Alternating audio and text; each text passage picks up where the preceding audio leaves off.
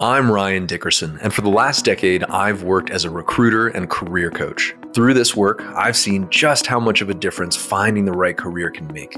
I've had the privilege of working with, guiding, and learning from some of the biggest names in business, and I'd bet you can learn something from them too.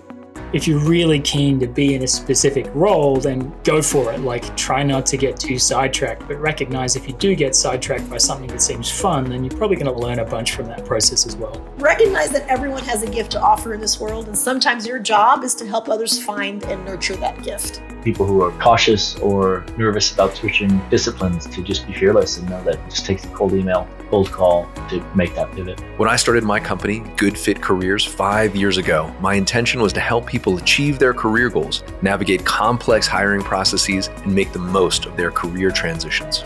In short, I help people tell their stories, then find and land jobs that are a good fit for them. I felt the sense of responsibility of oh my God, this is a serious job. I'm being entrusted with something as precious as trying to serve the military community.